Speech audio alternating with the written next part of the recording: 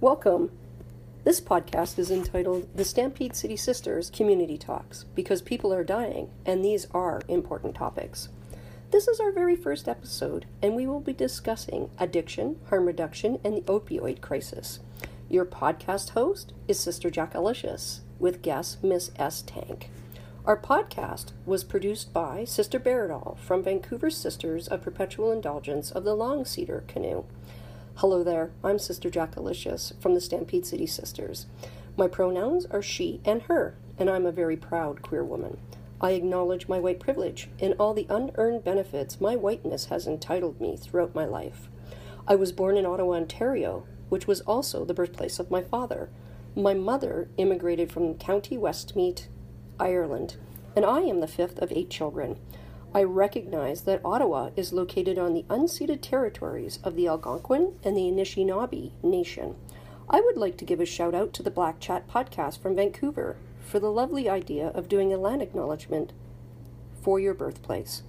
Today, our podcast is on the banks of the Elbow River in the Calgary neighborhood of Mission.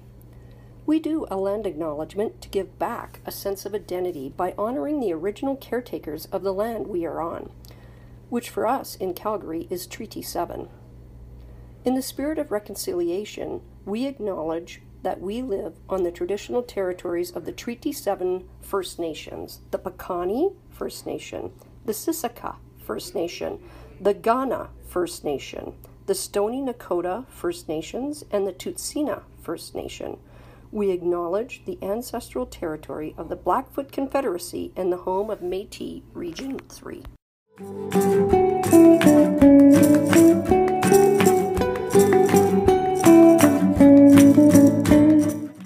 Some folks who listen to the content in this podcast may find our discussion on childhood trauma, addiction, and drug overdose triggering.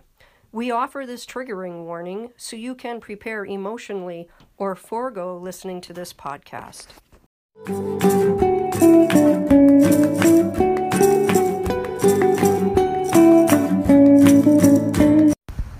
On this podcast, I like to have the guest introduce themselves so that we don't miss any of the juicy parts. I'd like to have you welcome Miss S. Tank. Hi, I'm Stasha. I'm very excited to be interviewed today about the radical notion that everyone deserves access to health care. And I'm quite honored that we're having this talk down by the river. Oh, you want me to say something about me? Oh, yes. Who am I? I'm Stasha, and I've had a long journey doing harm reduction in the community in my personal and professional life.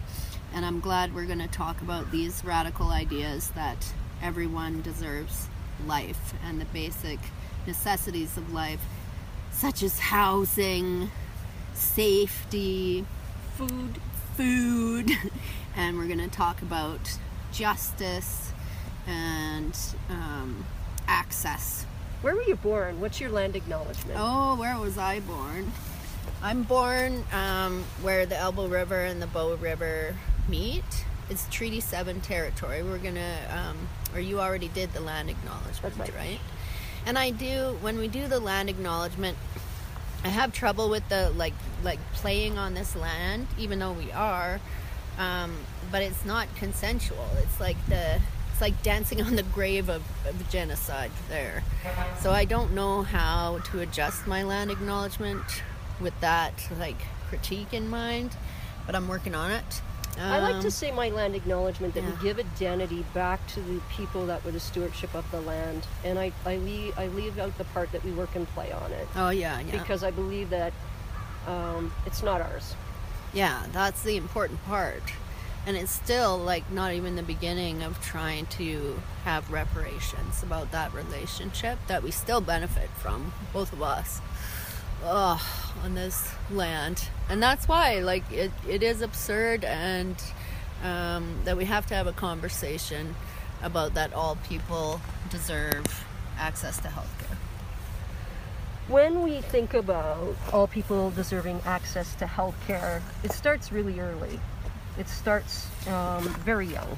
Yeah, prevention is key in harm reduction. People don't always think about that when we're talking about harm reduction.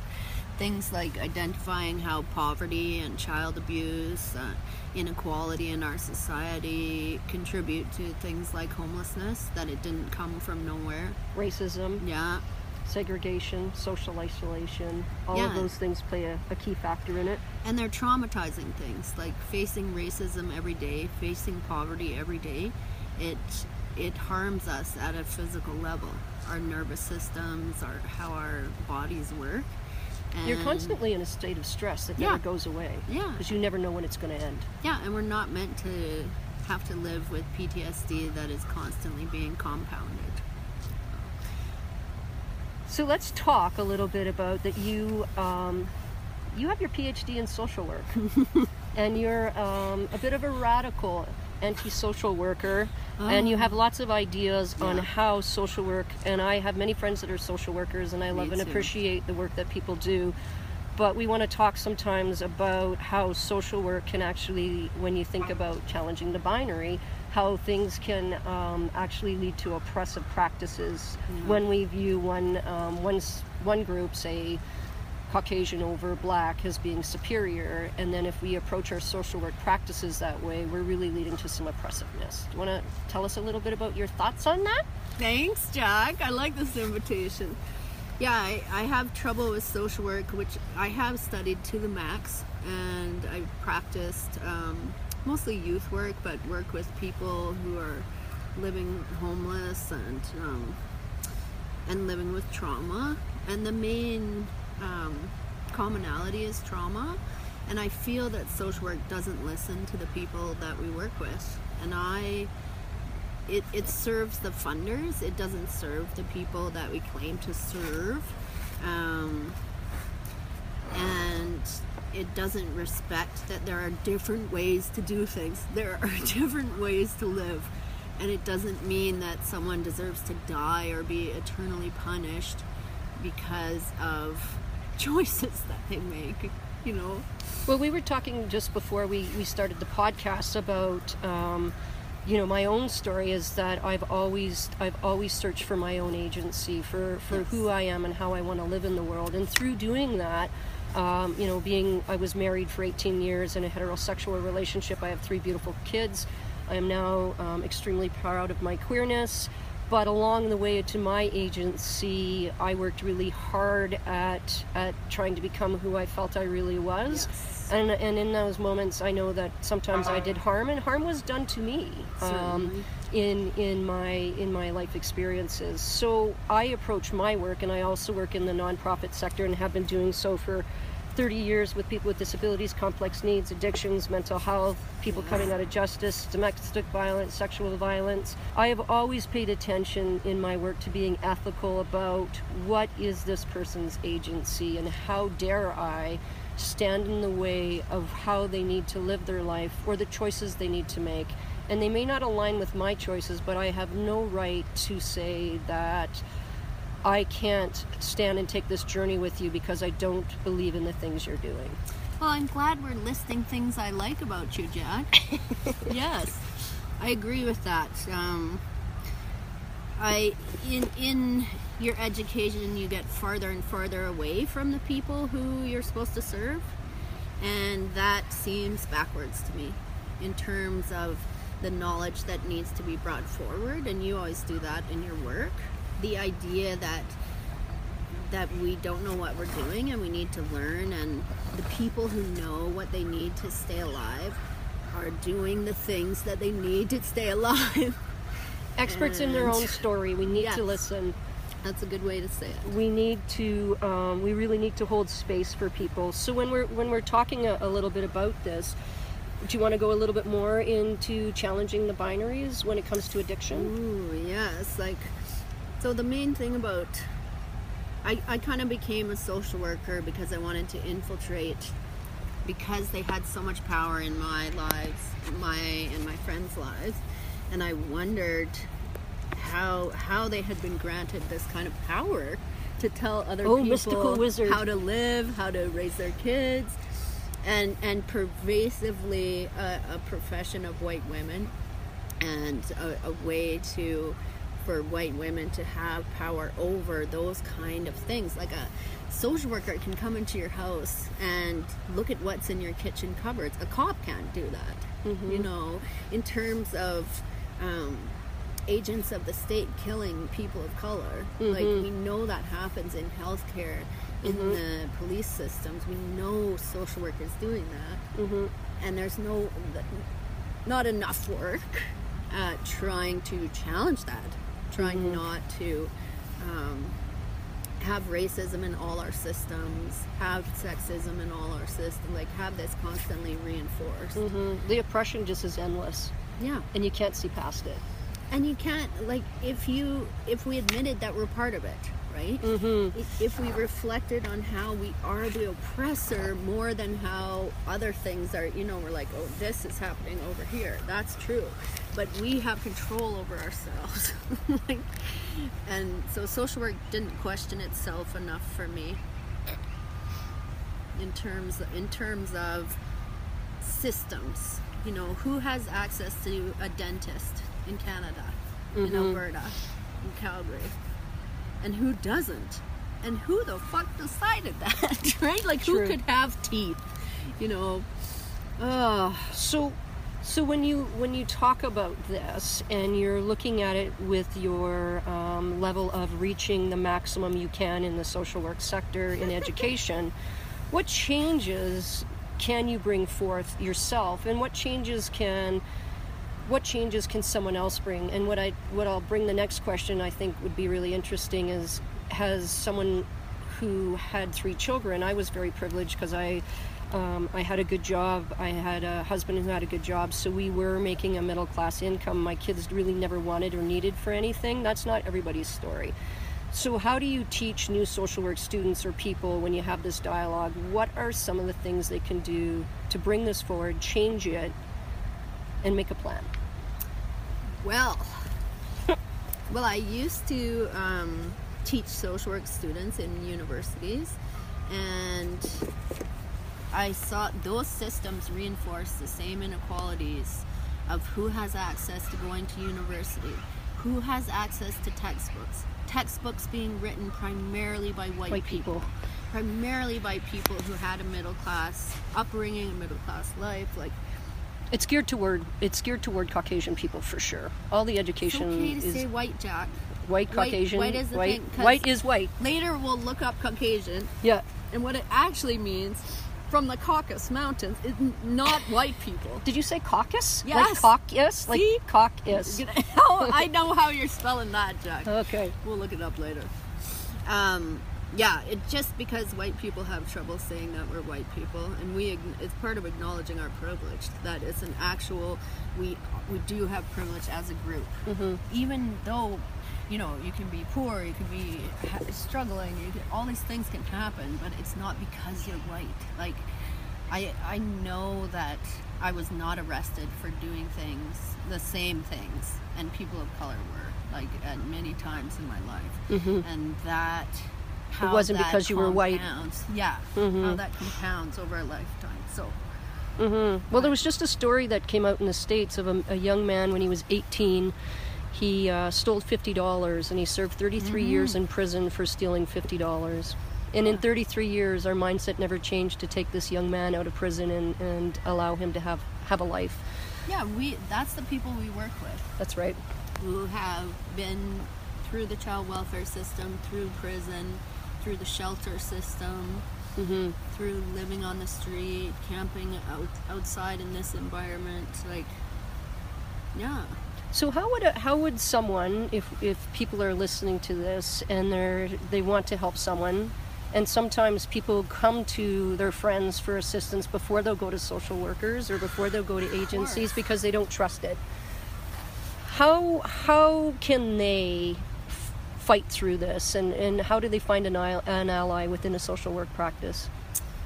Well, I wish they'd tell me, you know. I've been searching for that for 40 years.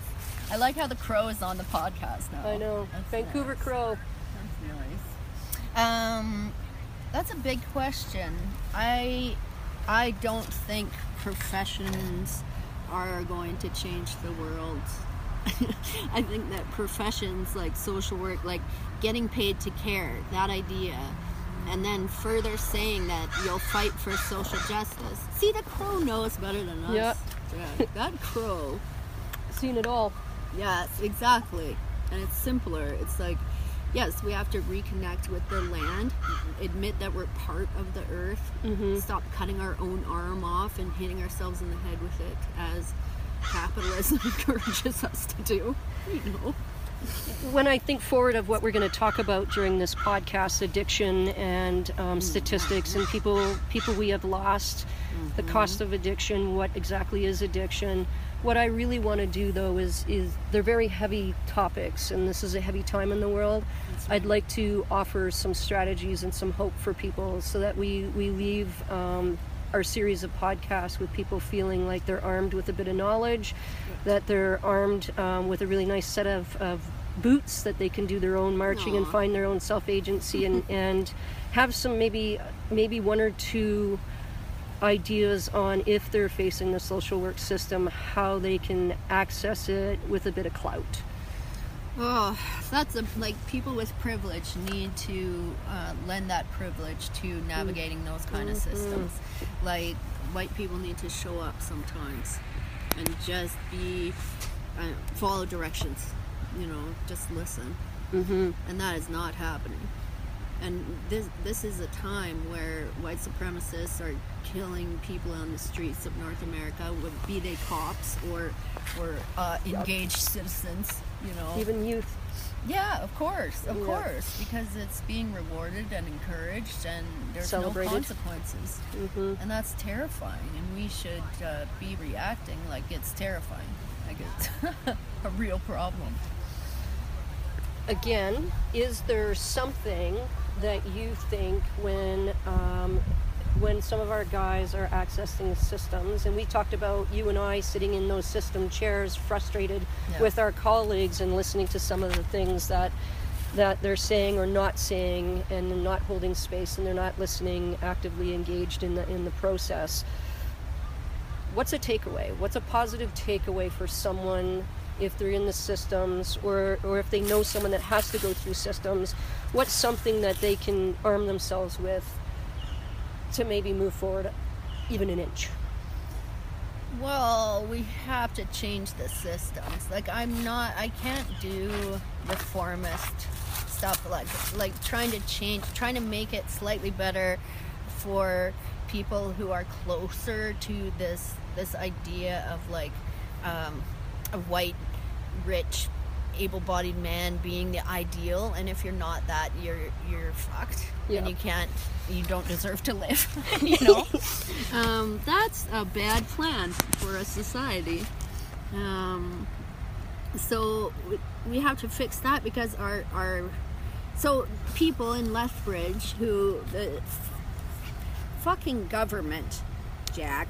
Yeah, we know. Tell it, sister. They shut down the supervised consumption site in Lethbridge. One of the most, I think it's the most used consumption site in Canada. We're going to talk some statistics. It was, this colonial wasteland. And a lot of people didn't die because of the services that were provided there. It shows it works. It is harm reduction in action, ground level harm reduction. Yeah, and it's such bullshit, because now the community's like, there's needles everywhere. Oh, who could have predicted? Like, we told them that in reports for 25 years. So harm reduction, go outside and contain buckets and pick those up with people were taking pride in their community. They were not dying when they overdosed. You know, they had access to other harm reduction supplies. Like, and what is a life worth? Exactly. Why? Like, it has to be that we judge a society by how it treats its people in prison. People who are homeless, people who are different, intellectually, neurocognitively disabled, this bullshit norm idea. And that's why I think celebrating things that we do that are far away from that. So the government closed the safe consumption site. A bunch of healthcare workers and peer support workers and people who give a shit about people dying in their community set up a tent. And this has been happening in Toronto, other places, where if your government's not going to do it, and you know that the government is actually saying that those people can die, and basically, and we don't care, we're not going to spend money on that, then the community needs to step up, and especially people with privilege. So this community did set up, and they set up a tent, and the outcome of that is, well, they're risking their liberty they're being to help fined. other people live. Yes. And I'll send you the links because we can donate. Yes, and we can to their attach links to the defense. podcast. Yes. Because that's a real thing. That's people who care showing up for those are our neighbors. Those are our community members. And if you don't think about it like that, it's because of the dehumanization. You know, the main reason that people use drugs is because they've experienced trauma and severing from relationships, from community, from belonging. And so continuing to reject them, arrest them, punish them, it doesn't work. We know it doesn't work because we've been doing it for so long. I live with it doesn't work on a daily basis. So long. You know, and there's no hope, there's no compassion, no empathy, there is no moving forward. We're just in this vicious circle of oppression. Yeah, no wonder people are in despair. You fucking assholes. Like that, when I say you fucking assholes, I mean social work, I mean everyday people, I mean that we're always like, you know, those selves are not separate. And that's why, like, the most important work I've done is a community kitchen with homeless youth. That was the most ethical way to work because everyone contributed. We all were part of it. Everything was equal. We decided what to make for dinner based on people's strengths. And then the problems that you run into is like, you can't afford cheese. You don't have enough funding for cheese. Then someone wants to shoplift it to contribute because that's their way of they're contributing. their skill sets. But then they're risking more than me if I could buy the cheese, right? And that those inequalities remain because the community kitchen was a little bubble of justice, but it didn't change the huge overarching facing racism every day or not, you know, like those kind of traumas. Well, and I think our homeless population is chronically the poster child for everything society doesn't want to see. They're forever. It makes it visible. Oh, they're forever. Like, you know, if you ask someone what a homeless person looks like, the first thing they're going to tell you is either they're a drunk Indian or they're disheveled and they're stealing out of your car or breaking into your house. Criminal. You know, or they're using drugs. Yeah. Always a criminal element. Always a shame and a stigma attached to it. I like the youth kitchen, and it saddens me that a young person would think they'd have to shoplift for cheese that, you know, that's not my experience. That's expensive stuff, It's expensive man. cheese, and that you can't take something as creative as a community kitchen for homeless youth and get someone to fund the cheese. Part of the problem is funding what? Where does all that funding dollars go, and who decides what's important and what isn't? Well, that's why we can't depend on that. That's right. never going to be a revolutionary. It's always going to be to the end. Freaking cautious, and it's going to throw some people under the bus. You know, it doesn't matter which group of people is being thrown under the bus. It's not right. You know, it's bigger than that. So let's talk a little bit about what exactly is addiction. Oh yeah, let's talk about. Let's talk about addiction, drugs and alcohol, and even cigarettes, shopping. It's all addiction. But let's talk about what is really alarming right now. And the opiate addiction isn't new. It's been going on for almost 10 years now.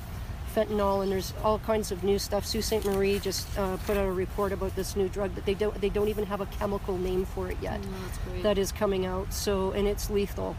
And I see that in my work on a daily basis. So let's talk about Addiction 101. What is addiction? Well, it's a disconnect from relationships, which makes you seek out. Lots of people's brains don't make dopamine, don't make serotonin in big enough qualities for us to be happy. You know, and there's lots of different strategies for trying to fill in those gaps. And one of them is drugs. There's behaviors. There's things that really appeal to the human brain and give us chemicals that remind us of love and belonging and happiness, calmness. Yes, warmth. Like when you're homeless and it's -30 and you're lying in a tent wondering if you're going to die of being homeless, I'd like to have some drugs, you know, to go, like it's a coping strategy. It's a coping strategy that helps survival. people stay alive. And then sometimes they stay alive enough to go to be supported in recovery, to be able to find other ways to help themselves with that. But that is not the end goal of our work. Our work is to support people where they're at, where they're actually at. And being non-judgmental is hard. Our brains are designed to judge, to keep us alive. Is this bear going to eat me or not? But we can also reflect and work on that judgment and lessen it. You know? Well, that's part of the whole stigma piece that's attached. And yeah, that's what can we kills talk a little people. bit about stigma? Yes, please. Stigma kills people. Yes, it does. rejection, especially Endless things shaming. you're born, like being queer and awesome, or having a brain that works differently than A body. other people's. And yeah, it's like just any diversity, any tiny difference is punished in this society, and that is killing people. And so working on that, we all work on that internally. You and I share examples of that all the time, like battling how we've internalized that into our thinking. You're gonna freeze to death out here. It's I think so we have to lovely, put you in though. your vehicle. We are on the banks of the Elbow River. The sun is kind of hidden by the clouds, but the trees, there's some green and yellow, which is quite Jag lovely. is like vibrating with cold. Actually, It's like I just vibrate, blowing period. on their hands, trying to warm themselves. I just like to say for the record, We're doing this freezing. because this is important. People are dying, and this is a subject that is True, so... but we do not have to suffer. This is so important to us. So let's talk about how we classify addiction, the labels that we use, and how that creates stigma, how that creates shame, how that puts people in brackets, puts them in poverty, keeps them always seeking services, and we look upon them as less than. And it begins with the language. Let's talk about that. Okay. Yeah, like communities fighting things like safe consumption sites, or they're already your neighbors. And do you want them to die on the streets in front of your kids and you?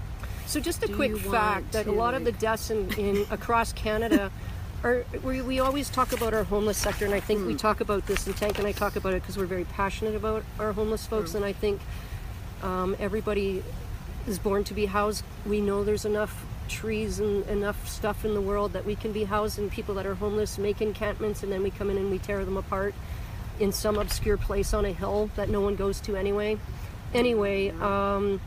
I just think that we need to look at the fact that people are dying in their homes, that people, young children, teenagers, middle-class women, people are dying. It is not the homeless. What I'm trying to say is the homeless sector are not the poster child for overdoses, although they are the ones that are impacted the most because they don't get to die with dignity. Yes, very good point. It's people are using alone, and it's hard because of the culture of shame about that, and not wanting to share your drugs, because that's an important part of that, right? Of why people use alone. But then that's who's saving each other's lives, is people who are there when someone overdoses and can give them a simple shot, CPR, and then they can live. That's right. We're going to talk a little bit about precautions and how to stay safe from overdosing. Good point. But that's why it's now like framed as a crisis. Like there's been various groups of people dealing with fentanyl as a destructive force in their communities for a long time, and trying strategies and learning things. Thanks to all the doctors that prescribe copious amounts. Oh yeah, that's from that. Of medication. Yes, there's some legal drug dealers involved. Yes. Can we talk a little bit too? Let's talk a little bit about back in the Reagan era, where he did the war on drugs, Lordy. and the harm that Yeah. and the harm that those that is- policies created for a large group of people with addictions. We all went underground. Well, yeah, and that's where people die. Like that. It's interesting, like marijuana being legalized and what we can see has changed or not changed about that culturally. Like, still, it doesn't. When you make something legal, it doesn't mean people accept it. It doesn't, same as homosexuality and this idea of who defines that and what that is, and being illegal, being a how the DSM defines that. Yes, how they define that. What were we talking about? I got distracted. Well, that's why it's a podcast. We just go wherever we want to go with it. We're talking about. Asked me a good question. But we're talking about people dying alone and addiction and how we label it. So now people are saying substance use disorder or alcohol disorder. You don't like that terminology. I don't like any. I don't like any terminology. The disorder. That's true, mostly. Yeah. Yeah, disorder just means different than just say different. Don't say, like it's the same as cis and trans. That's right. Like why people react to that is we just want to be the default. It's like assumed. We're the number one. Like straight marriage. Yeah. Have you ever been to a straight marriage ceremony? So exotic. Or it's what's normalized, right? So saying disorder, already you've stigmatized. You're like, you're wrong. You're doing it wrong. Fucking lots of people say wine o'clock. Lots of social workers are like going home to drink coffee in the morning. Like there's a lot of drug use going on. Alcoholism is the biggest addiction in the world, and in Canada, actually, I'm just going to throw you out a little statistic because this is quite fascinating. It shouldn't be, but it kind of is. When you look at the statistics, and this is from 2017.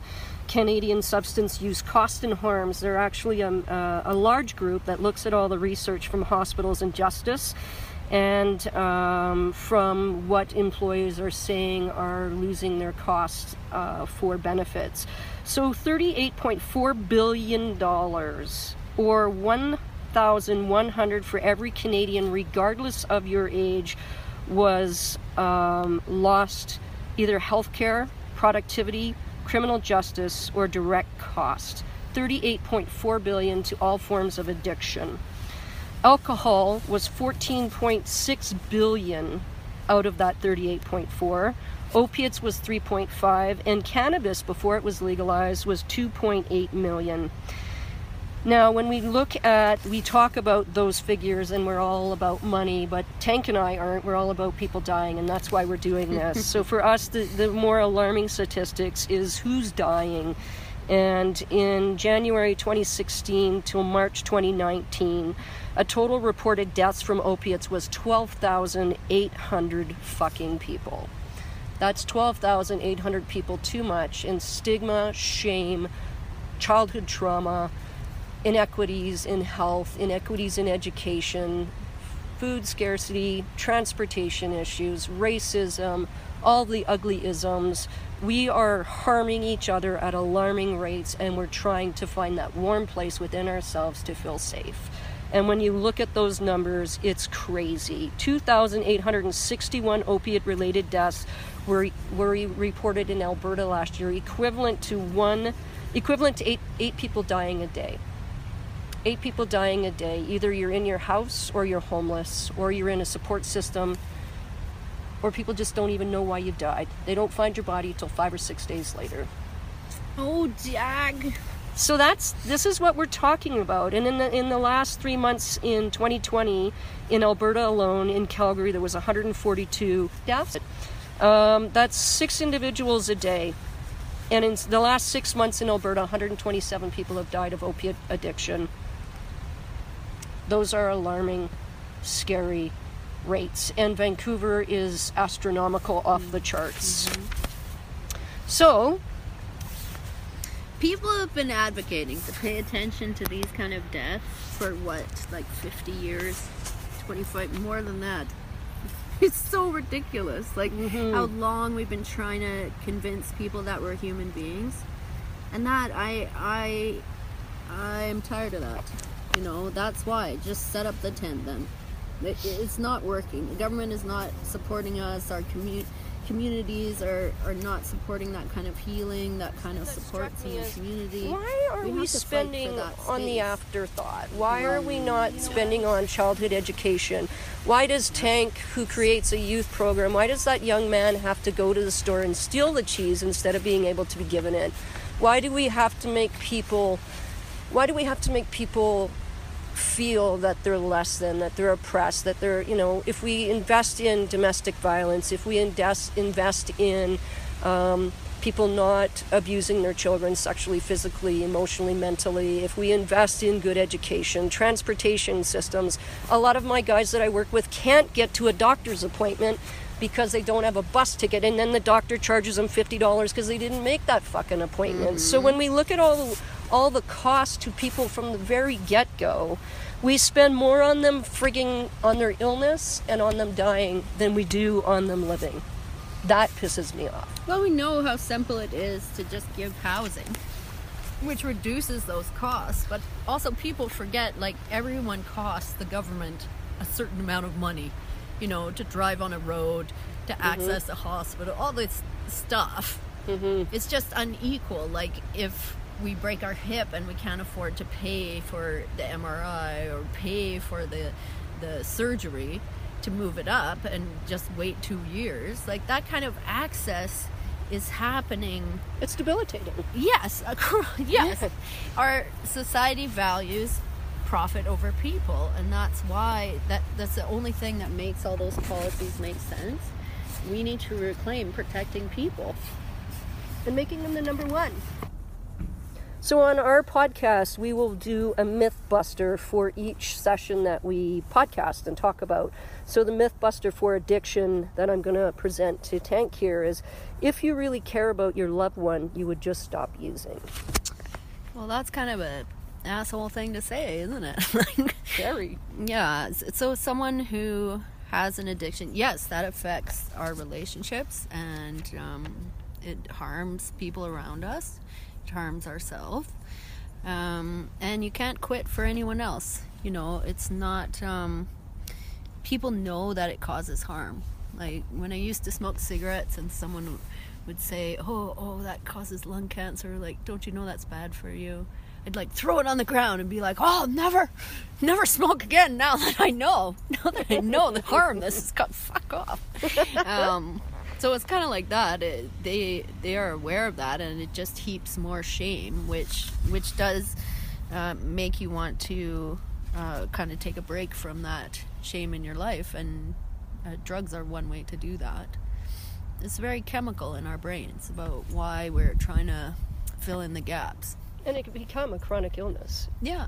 Over time, for sure. So you need support. Ending addiction, for sure, is an extremely complicated issue, and there's many barriers to service and many barriers to getting health and wellness for addiction. But the last thing to be is shamed because don't play that trump card that you're hurting your family. Yeah, and being in a relationship does help people heal. It helps people be accountable, and that's important. That's part of belonging, is accountability for our choices and behaviors. Let's talk overdose, because this is huge to us. Very important. So, overdose 101. Okay. What does an overdose look like? Well, it looks like the person is dead, because they are. So it's like no breathing or very shallow breathing. You get like blue lips, and they look waxy, like cold skin, gurgling in the throat, or like choking. And that's why CPR and naloxone are the responses to that. So the person is in medical distress. So you want to check the pupils. You can check for tiny pupils. You want to check if they're breathing, heart rate. Most places practicing harm reduction have a one-way mask. Barrier mask, yep. Especially during these times. And that's really important. We carry them on us. Like, you don't know when this kind of stuff is going to happen, and you can save a life. You're going to talk about the kits, right? What's in the kit? I am going to address the naloxone kit. The first thing I think, and I've seen a few overdoses in my career, which I hate to call a career. I've journeyed with some people at their most desperate moments, and that's when someone's having an overdose. And for me, the first time I saw that is I actually stopped breathing myself. I was you're the first responder, and you know this person is hanging on. And the fact that you are the only person, there was no one else around, I totally forgot to breathe. Yeah, I forgot to breathe, and I also had to collect myself before I could be of any assistance. I really needed to just be like, you got this, you've been trained in this. And even if you're not trained in it, it's so simple. I'm going to walk you through the naloxone kit. You just need to remember, collect yourself, breathe, and then do what you can do to help the individual. And if the individual survives because of naloxone, well done. If the individual doesn't survive because of the naloxone, well done. It's about the care and attention you're giving to another human being at that moment. And you're right that we have to expect that and recognize that it is a traumatizing fight and flight kind of response, and sometimes people freeze. Lots of people stop breathing or start hyperventilating or shaking because it is a life or death moment. That's what's happening. And especially if you have a relationship with them, it's even more difficult. Yeah, that's, someone that you care about. And some of the most important things are like recording the time that you give the shot, the time that they come back or start breathing, how long you've been giving CPR. So those kind of details are important, and it's hard for people to do when we're traumatized and we're trying to address that situation. So those roles are important, right? The person who's writing down what time it is. And sometimes you're by yourself, so you just have to remember what you can, and stay calm. So within an naloxone kit, and we'll talk about where you can get them in a moment, your overdose prevention kit. In naloxone is actually an opiate antagonist, and it blocks the effect of the opiate. Its only effect, naloxone, is to keep a person, or to help a person breathe. That's it, and keep them breathing. Most kits contain 3 vials of naloxone, 3 safety syringes with needles, 3 alcohol swipes, a pair of gloves, please put them on, a one-way rescue breathing barrier mask, and instructions inside. If you've never been trained on naloxone, and there happens to be some users will actually carry their own naloxone kit, if you find one there, great. Follow the instructions if you don't know what to do. Where to get a naloxone kit in Calgary for free. And training is, wherever you pick up a naloxone kit, training is available for free. If you're in Alberta, go to www.albertahealthservices.ca, and I'll include this link at the end of the podcast. Most kits are provided for free, like I said, and most Calgary pharmacies carry a community-based naloxone kit.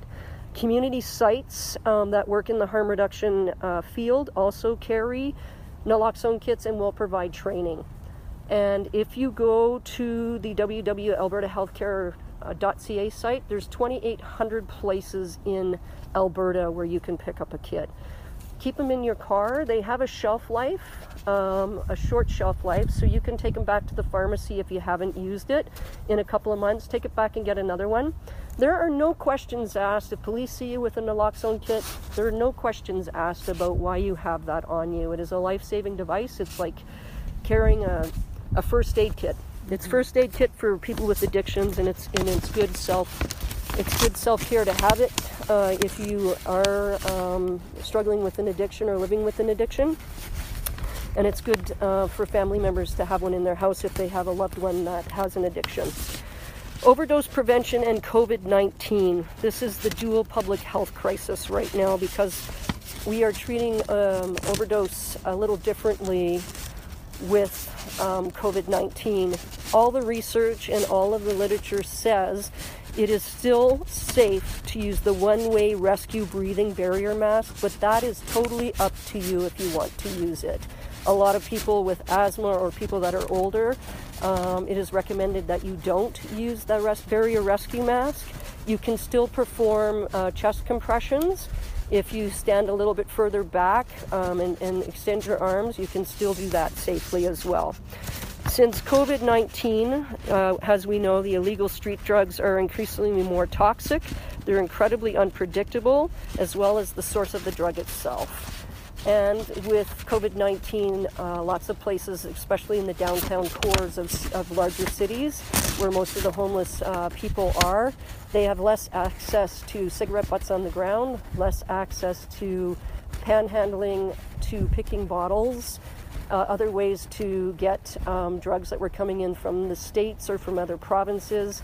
So we really are seeing an increase in garage-style cocktail drugs that are not necessarily what people are expecting them to be.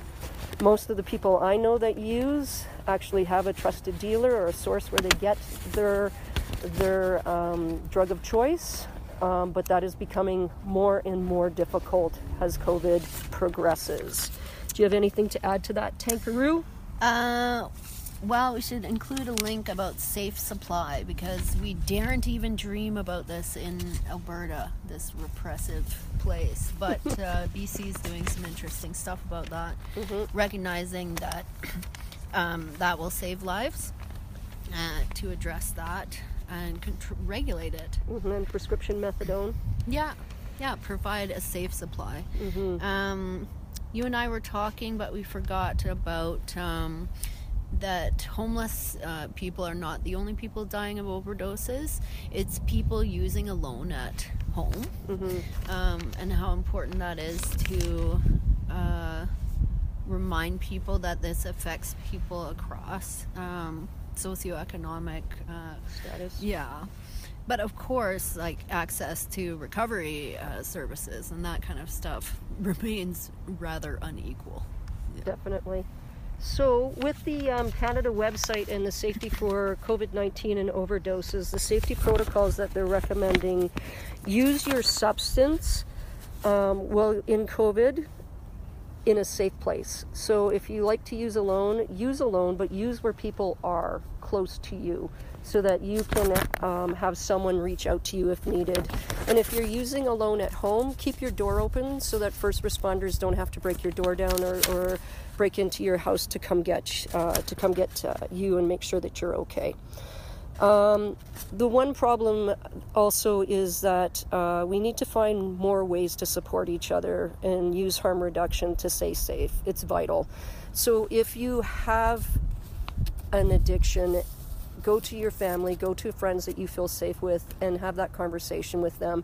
And if you have a family member or a friend, a loved one, and you know that they are actively using, have that conversation that you're a safe friend, that you have a naloxone kit, that you can have those conversations, and that you will do what you can to support your friend through their active using. Even during COVID, it is advised that you keep, if you're using with a friend, keep 2 meters apart, carry your own naloxone kit, know how to use it, always prepare your own drugs. And again, if you're using, stay close to help. Safe injection sites have enhanced cleaning procedures. They do also do social and physical distancing, and they will stay with you while you use, and at these sites witness your consumption and track your drugs. Anything you want to add to that? No, I think that's a good overview. It is saving lives to have that knowledge and to be prepared in that way. And sometimes people's reactions, because that's important to talk about too, because it blocks opioids. So that means that you took away their high and that they can't get high right away again. And it's scary. Dying and coming back, and how that feels in their body and everything. And So often people are angry, people run away because they're afraid of medical intervention. Yeah, medical intervention, surveillance, like justice, the police being called, that kind of systems interaction. And so that's important, is you are going to be traumatized. Most people freeze. Most people get like a stress reaction to that, and it's hard to respond and record those details, especially about time when you're in that state.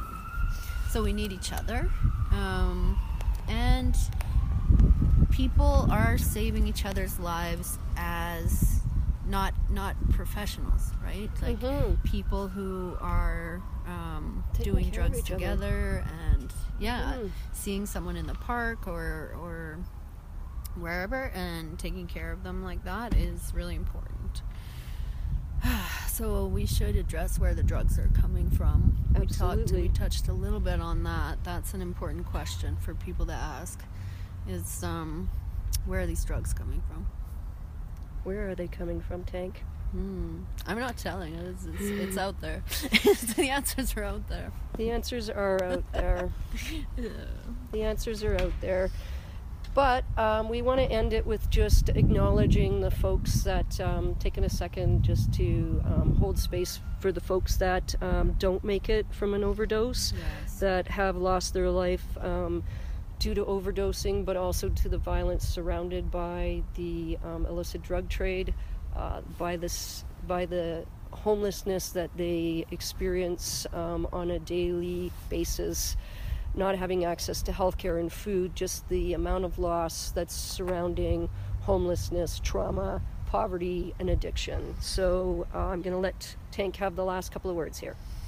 Yeah, so I think it's important to recognize that these are real losses and real lives, and most of the people I've lost to overdoses, what they had in common is being abused as children, and society's reaction to that, and the symptoms of trauma, and being stigmatized, labeled, rejected.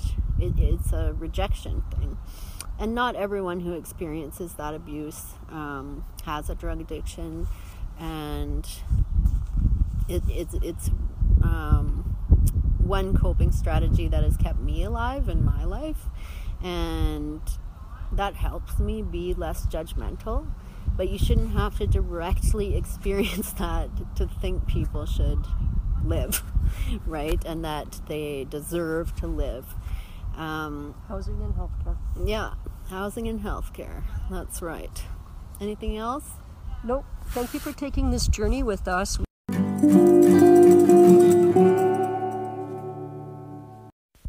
Opiates are oxycodone, Dilaudid, morphine, heroin, and fentanyl.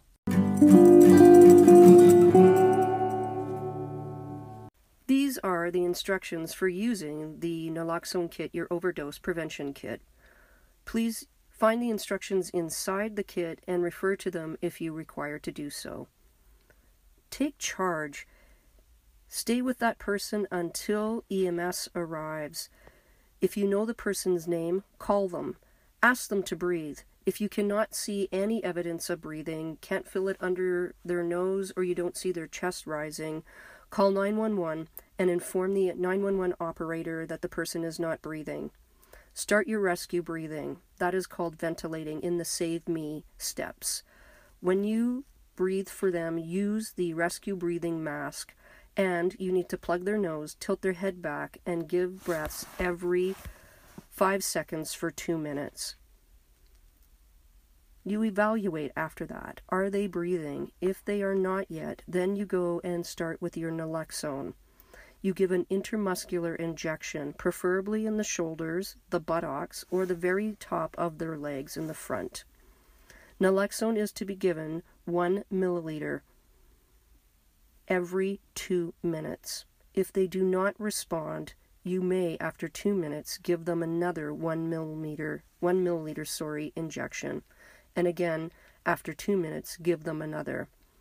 When you have used all of the naloxone and you have tried all of the rescue breathing, put them in the rescue recovery position, which is on their side, knee bent over one leg and arm bent over another.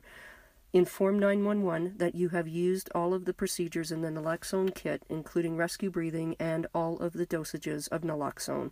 Stay with that person until EMS arrives. Remember to inform EMS when you started your rescue breathing, how many attempts at ventilation you did, and how many and what time of the naloxone you needed to administer. So remember the SAVE ME, which is stimulate, airway, ventilate, evaluate, muscular injection, and evaluate and support.